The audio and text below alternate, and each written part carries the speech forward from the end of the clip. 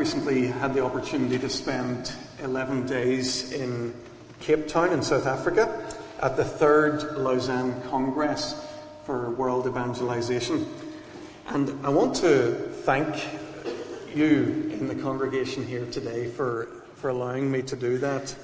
I want to thank the elders here, the leadership of the church, who allowed me to go and to be there, who helped cover the costs of my attendance.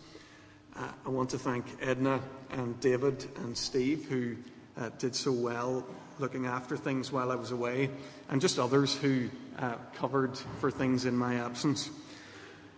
I want to thank all of you who prayed for me during that time away. I was very conscious of God being with me and carrying me through that experience. And I want lastly to thank all those who looked out for Claire and the kids while I was gone. That was a long period of time to take a father out of a young family, so thank you for all who helped there. I hadn't initially intended to give a report on my time in Cape Town, but since I've come back and had conversations with people, I've realised a lot of people have been asking questions about it, and I've been giving many half-baked answers.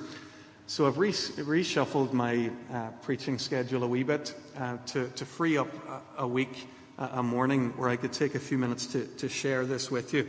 So that's what I want to do, instead of a normal sermon or teaching moment, to take a moment to do that this morning. I'm going to assume that many of you know as little about the Lausanne movement as I did until quite recently. The story of Lausanne begins, I think, with Billy Graham, the American evangelist. As he began to preach and teach, not just in America, but throughout the world, he had this vision growing in him to unite all evangelicals throughout the world in the task of sharing the gospel with the world. So in 1966, the Billy Graham Evangelistic Association partnered with Christianity Today, the large American Christian magazine, and they sponsored the World Congress in Evangelism. 1966, that took place in Berlin. About 1,200 delegates from 100 countries gathered there. Then in 1974, about 2,700 delegates and guests from about 150 nations gathered in the Swiss city of Lausanne. And they were there for about 10 days of discussion, fellowship, worship and prayer. And one of the major undertakings of that, what became known as the first of the Lausanne Congresses, was the development of the Lausanne Covenant. It's like a pretty short theological document which acts as a basis for people from all sorts of churches and all sorts of backgrounds to share together and to work together in the work of sharing the gospel with the world. So this Lausanne Covenant is a document that's still very influential and very important. There have been loads of small spin-off gatherings of the Lausanne movement since 1974, but there have been only 2 more of these global congresses. The second one was in 1989 in Manila, in the Philippines, and it was the third one at Cape Town in 2010, to which I was invited and had the privilege of going. At the first Lausanne Congress in 1974, Billy Graham coined a phrase which I think sums up for me and for many of us what the Lausanne movement is all about. The whole church taking the whole gospel to the whole world. And I want to try and take a few moments this morning sharing with you how the 9 days I spent in Cape Town maybe helped me and thousands of others to recapture a little of that vision. We're going to use some slides on the screen, so I hope they'll come up here as I speak. The whole world gathered, as I say, in Cape Town, at least in a representative way. So there were 4,000 delegates, and they converged on a place there in Cape Town, the Cape Town International Convention Centre, right down in the centre of the city and down near the waterfront. There were 198 countries represented. So if you see a slide here with some of the folks on it, all the ethnicities of the world pretty much are gathered there. The worship, because it was on African soil, had a very real African flavour, and it was pretty vibrant, to say the least. It reminded me of the General Assembly of our own Presbyterian Church in Ireland. It was a seamless move for an Irish Presbyterian to be with the guys here. There was a moving moment very early in the conference when we realised that the delegates from China, about 200 or so, didn't in the end make it. You may remember that I've asked you to be praying for that in the weeks running up to the Congress. There was a sense that they may not be allowed to make it. In the end, they weren't. They were prevented from travelling to the conference. And there was a moment where we stopped what we were doing and we prayed beside the empty seats in the already laid out auditorium, just to remember brothers and sisters who weren't able to be with us. So 4,000 people gathering, and you sort of think, well, goodness, you'd only ever be lost in the crowd. But the guys who organised the conference did a fantastic job. So they really helped us to connect with each other. We spent each morning in a table group. So this, rather than us sitting in rows, 4,000 of us all facing in one direction, we sat round tables. So it was a bit like a massive wedding reception, is probably the best way I can describe it. 4,000 divided by 6, that number of tables. It was a pretty big sort of area. I thought I'd show you quickly my table group, just to give you an idea of the diversity. It's not a great slide. Oh my goodness. Let me tell you, there are 6 people at my table. If I start with the gentleman in the stripy shirt, that is Clarence from Tulsa in Oklahoma. He is part of the staff of quite a large church there, and he told us a lot about the racial conflict in their city. It's the most conflicted city in North America, the white and black issue. Behind him is John from Aruba. I wasn't sure where Aruba was, but then I remembered the Beach Boys song of the late 1980s, which talked about Aruba, Jamaica, ooh, I want to take you. But I'll stop there. So John is a businessman, not a mission guy or a church leader, just a businessman who's keen to share Christ with people on the island. In behind, almost invisible to you, is Wolfgang from Austria. He was the leader of our small table group. He works with Wycliffe Bible translators, and he shared a little bit about the work that they do the world over. Again, almost invisible, if you go around the table, is Luciana. She's a young woman from Albania. I remember when I realized that there was a girl from Albania there, that was just amazing. Because I grew up in a time when Albania had the reputation for being the most closed country in the world. Statistically, people were saying that there may not be any Christians. There was no factual basis to believe that there were Christians in Albania. Luciana herself was there, and she was able to tell us about a thriving church in Albania, and just a wonderful story. And then the last gentleman on my left-hand side as we sit is Alberto from Mozambique. Alberto runs a wee Bible college in Mozambique, and although he made the shortest journey to come to the conference, it took him 3 days because he came down on the bus all the way from Mozambique. I just want to tell you something for your encouragement. As well as helping me to go to the conference, our congregation here at Kirkpatrick Memorial paid a full scholarship for another person to attend. There was no mechanism to tell us who our scholarship had been applied to. So there's no person that we can say that we sent. But I was quite conscious as I sat day by day with Alberto that he didn't seem to be a very resourceful person when he talked about coming down on the bus and taking 3 days. And I was quite encouraged that our church had enabled maybe somebody like Alberto, to come from a part of the world where the church is very much less resourced than it is here, and to be present. So again, thank you for allowing us to do that. So I've tried to talk there for a few moments about how the whole church had gathered, how diverse it was, how big it was, and so on. The whole church gathered because we were to encourage each other to share the whole gospel. So each morning in our program, we spent time reminding ourselves of what the gospel is. So the emphasis on the content, the gospel content, was seen in our daily program. At 8:45 each morning, we began with a Bible celebration of the Bible, and with some of the world's most gifted Bible teachers there teaching their way through Ephesians. So we had Ajit Fernando. He's the head of Youth for Christ in Sri Lanka. We had Ruth Padilla Duborst. She's from Costa Rica and a member of the Lausanne Theology Working Group, gave a brilliant sermon or talk on Ephesians 2. We have John Piper, who some of you will know and maybe have read, an American pastor and writer.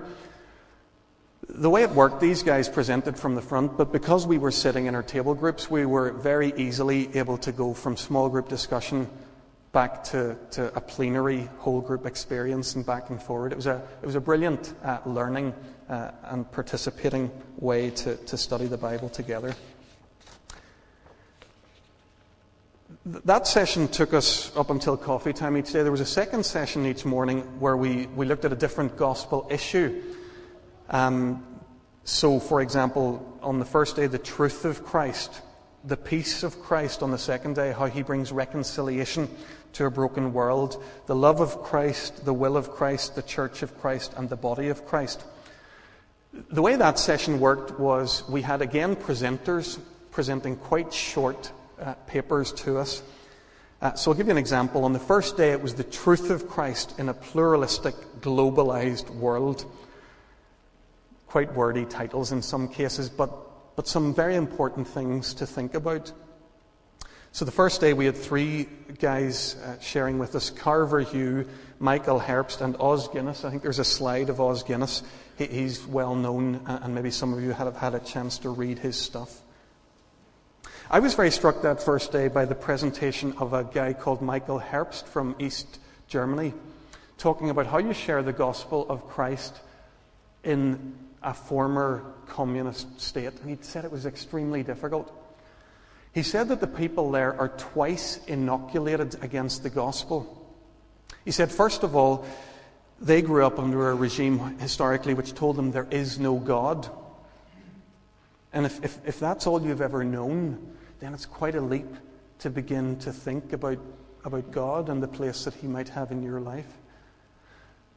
So they believe there is no God, but then these people lived through the collapse of the regime that told them there is no God. Now you might think that would make them open to start to explore spiritual things.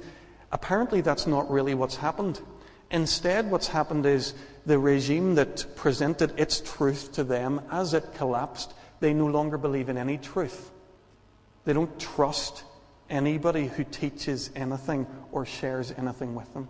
They've become deeply skeptical. So they don't believe that there is a God, and they don't believe that there is a truth that they can live by. So he explained all of this and then talked about, well, how do you share Christ in a situation like that? And it was a simple but a profound answer that he gave. He pointed to Jesus. He talked about the incarnation, how Jesus came and he lived among the people, how he shared life with them and shared his message with them as he rubbed shoulders, not from a distance. And then Michael Herbst gave an example of a few young people who'd gone to live on an island, which Claire and I know a little bit about, an island of Rügen in the North Sea, a place where there's no living Christian witness. And they went to live there simply so that they could live among the people, begin to share life with them, and to talk to them about Jesus. Not an institutional church, but a whole new way of sharing faith. I mentioned earlier the important document that came out of the first Lausanne Congress, the Lausanne Covenant of 1974. The Manila Congress also produced a document, the Manila Manifesto. And a little bit later, after this Congress is finished, there'll be a final version of a theological document come out of that called the Cape Town Commitment. It'll be published early next year. So that work is ongoing. We've thought so far about the whole church gathering, reminding ourselves and learning about the whole gospel. But our focus didn't finish there. It couldn't finish there, because the whole purpose is to learn to share with the whole world. So the rest of our daily program helped us to think about how this could be done. How are we going to take this message to the whole world? It was lovely to tap into the jargon of the Congress as it went on. So the first session in the afternoon was called a multiplex. I mean, it sounds like somewhere you should be going to watch a movie, a matinee in the afternoon, but it was just a seminar. Now, there weren't bog standard small group seminars, because there were only 4 multiplexes that ran during the afternoon. So 4 into 4,000 means it's still not a small, intimate gathering by any means. I attended some on subjects like a fresh approach to witness in the 21st century with Rebecca Manley-Pippert, and then one that I enjoyed very much, Embracing God's Global Urban Mission by Tim Keller. Some of you may have heard of Tim Keller or read some of his books. He's helping evangelicals very much to think about how to share Christ in Western urban contexts. That took us to the coffee break each day, and then in the afternoon we went to the only part of the whole time that felt like it was sometimes a smaller group, and that was the dialogue sessions. There were usually about 30 of these on offer, any subject under the sun, quite literally. Just so many great teachers there to help us think about lots of different things. I went to lots of these, but among others I went to one called Evangelism Everyone Enjoys, especially the non-Christian. That was about sharing the gospel more through stories, and sharing Bible stories, relating those to people. I had a great experience one afternoon. I went to one called Paul and the Community of the First Century. I had an idea of what I was expecting, and I showed up in the room, and it was nothing like what I was expecting, neither the topic nor the actual experience. The guy who was leading it was called Yusuf Nathan.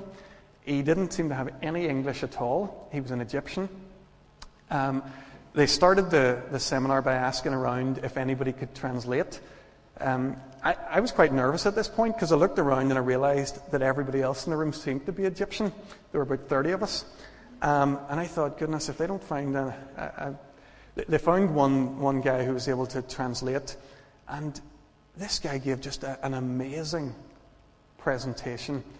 He talked about how Paul, what he did was he started by showing us 6 quotations of well-known poets from Greek and Roman culture, and he showed us where they cropped up in Paul's teaching, in his letters or in his recorded sermons and Acts. And he was basically making the point that when Paul preached, he used the culture of the day. He used the media of the day as a starting point to share Christ with people. He then made the argument that Jesus also did the same. His style of preaching was very different, because he was preaching to rural Galileans. And the challenge he left us with was understanding our culture well enough to use its starting points to share Christ with people. I found it just a wonderful and challenging session. Every evening we gathered together, again, the 4,000 of us in a big group at this stage, and we focused on one region of the world. So you got to hear, what's happening in Africa these days, or what's happening in Asia, or so on. We also thought about global issues facing the church, HIV/AIDS, human trafficking, the suffering church. One of my memories that I've taken home with me was to hear the story of an 18-year-old Asian woman. She told of how she and her family had been forced to leave the country in which she had grown up. Her father was eventually arrested. By now he's presumed dead. She hasn't heard of him for many years. And this young girl is studying hard so that she can train to be a diplomat, so that she can go back to that country with its still oppressive regime to reach the people there for Jesus Christ. And I was just struck by the kind of dangers that she is likely to face if she does so. There's a lot more that I could share this morning, but I feel like I'm coming towards the end of the time that I have available to me. I wanted to share with you some of my lasting impressions of being at this unique gathering. I was just struck again by how great God is and how big His family is. When you're with 198 different nations, it felt like a United Nations of God's people. It really just, it took away the colloquialism that I often live with, this imagining that this is here where I live is where it's all at. Although the world looked huge and in some ways overwhelming, I was also surprised at how small the world was at times in this conference and during this time away. I met a few very interesting people. There's a slide here of Eva from Marburg in Germany. Now, I just sat at a table and was talking to a bunch of people. We were discussing things in one of our multiplexes. And I got chatting to Eva, and she said, "You're from Belfast?" And I said, "Yeah." And she said, "Oh, I think I know a member of your church." So we have Margareta Wiley, a member of our church. I'm not sure if Margaret is here today. She's often here with us on a Sunday morning. She is from Marburg in Germany. Aoife lives next door to Margareta's mum, knows her well, and has chatted to Margareta about being at this conference, and that was good fun. One day I was queuing for my tea. By the way, queuing for tea, 4,200 people. You know, I never queued for more than 30 seconds. It was amazing, the way they ran this thing. But I was queuing for tea one day and was in conversation with the person beside me in the queue, and I'll just show their slide. This is Pippa. Now, I don't know Pippa at all, but as we got talking, I quickly worked out that she had worked with Pam from church here in the Navigators. So she asked me to pass on my love to Pam, and I thought I'd share that with you. We got a day off in the middle of our conference, and even on the day off, I was still bumping into people that I knew. So we'd gone down to the Cape of Good Hope, and I'll show you the next photograph. Mark and Julie, I married Mark and Julie here on the 1st of October, and they told me they were going on their honeymoon to South Africa. And then there we were down at the Cape of Good Hope, and guess who shows up but Mark and Julie. I don't like to think of that as coincidence. That's just taking pastoral care to the next level. Anybody getting married here anytime soon, when you're booking your honeymoon, book a third seat on the flight. God is great, His family is big, and yet it's small. You know, I could tell you of lots of other people I bumped into, conversations, just a wonderful experience. The second thing that will really stick with me, and this was humbling, I must say. It was something that I think I knew in my head, but I saw it lived out at this conference in a way that I'd never seen before. And that is that we in Northern Ireland, in Britain, in Europe, we are no longer the centre of the world church. We haven't been, I guess, for a long time, but in our minds, we still think we are. If I show a world map, if you split that map just into 4 quarters, dropping a line across it and a line from top to bottom in the middle, the way world evangelism worked and the flow of Christian missions, it mostly flowed out of the top left quadrant, the northwest of the world. North America, Britain, and Europe sent the gospel into the world. That's traditionally and historically been the pattern. I'm generalizing, but I think it holds true. It would be a massive mistake on our part to imagine that that's how the world works today. A massive mistake. Because the reality is the Christian church is now much stronger in South America, in Africa, and in Asia than it is in Europe, in North America, and in the United Kingdom. I find that a very sobering thing. I hope it'll help me to be a little bit more clued in when I think about world mission in the future. It doesn't mean that we aren't to be sending people in world mission. That would be a wrong conclusion to come to. I think what it means is that rather than thinking of the flow in one direction and one direction only, it's not us sending people to them. It's now all people are in Christ looking for the connections, the opportunities to share Christ whatever way they can. Folks, there are loads of Christian people coming into our island and into our city. I'm just hearing these days about a huge African church that's likely to maybe rent the building at First Ballymacarrat, which I mentioned here in a church service just a few weeks ago, a large Presbyterian church going vacant down in Lower East Belfast, likely to be accommodating a huge African church sometime in the near future. The world's changing, and I'm trying to catch up, if I'm honest. I suppose the last impression that I wanted to carry with me and maybe share with you, this bringing the gospel to the world can be a very costly work.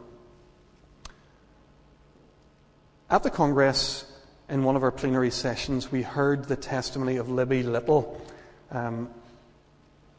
Libby's the wife of Tom Little, one of 10 medical missionaries who was murdered by the Taliban in Afghanistan.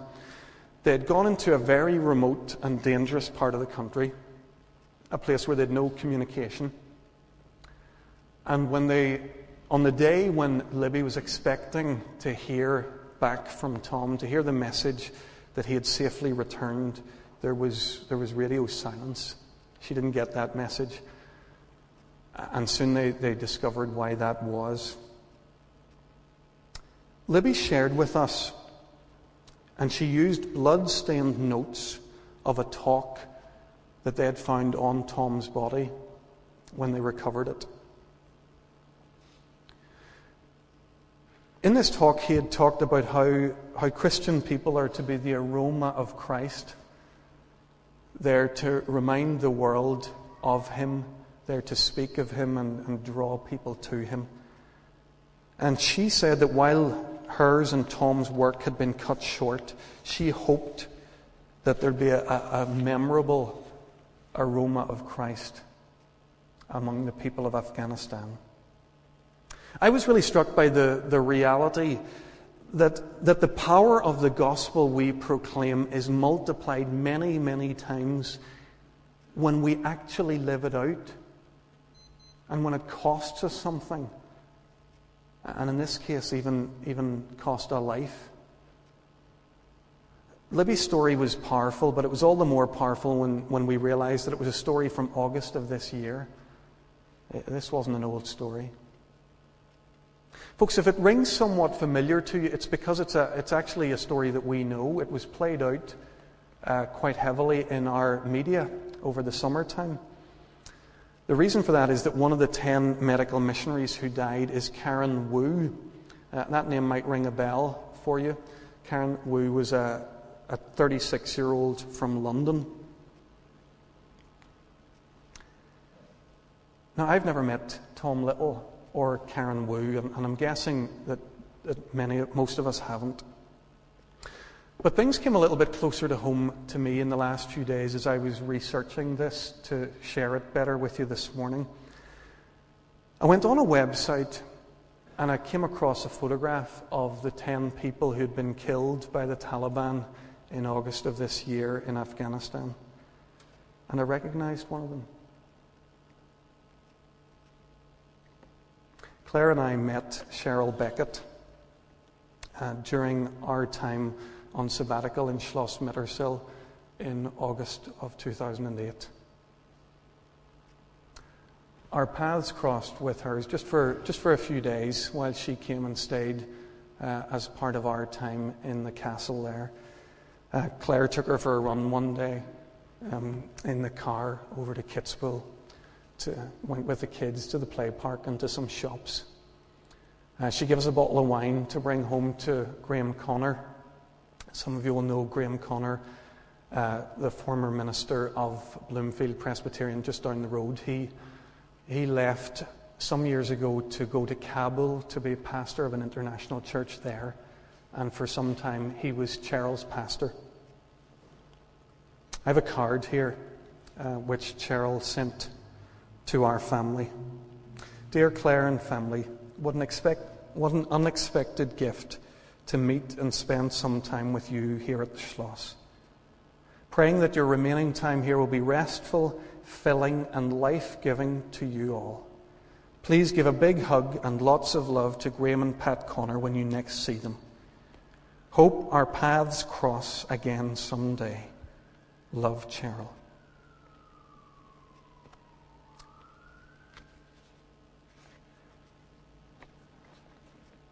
Our paths will cross again someday, but not in this life.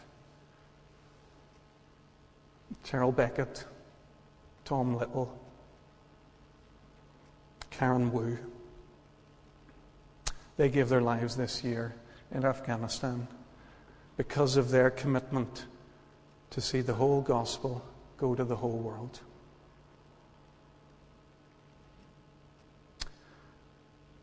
Folks, what did I learn in Lausanne? That's a question people are asking me. I think I learned lots of information and some new perspectives. Certainly more than I could share in a 25-minute presentation. The theme of the Congress was in that passage that Cheryl read for us this morning.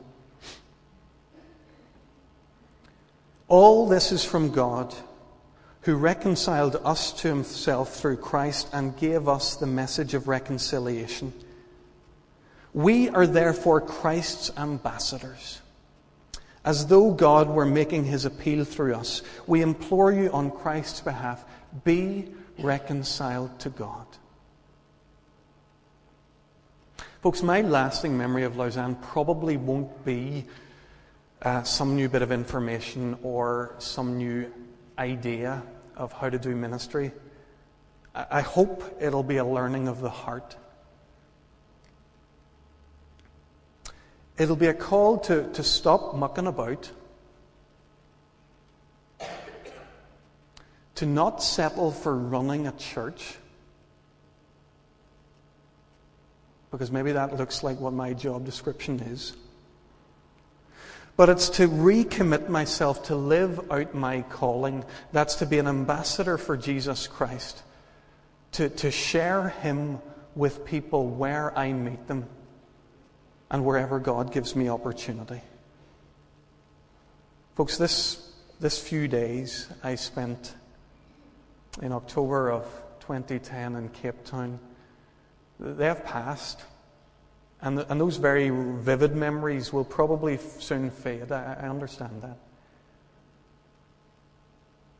But I hope that I've been inspired once more, re-inspired, both for myself and for you, the community that I lead, to rediscover this calling, to bring Jesus Christ to the world, to be part of the whole church, taking the whole gospel to the whole world. Let's pray together.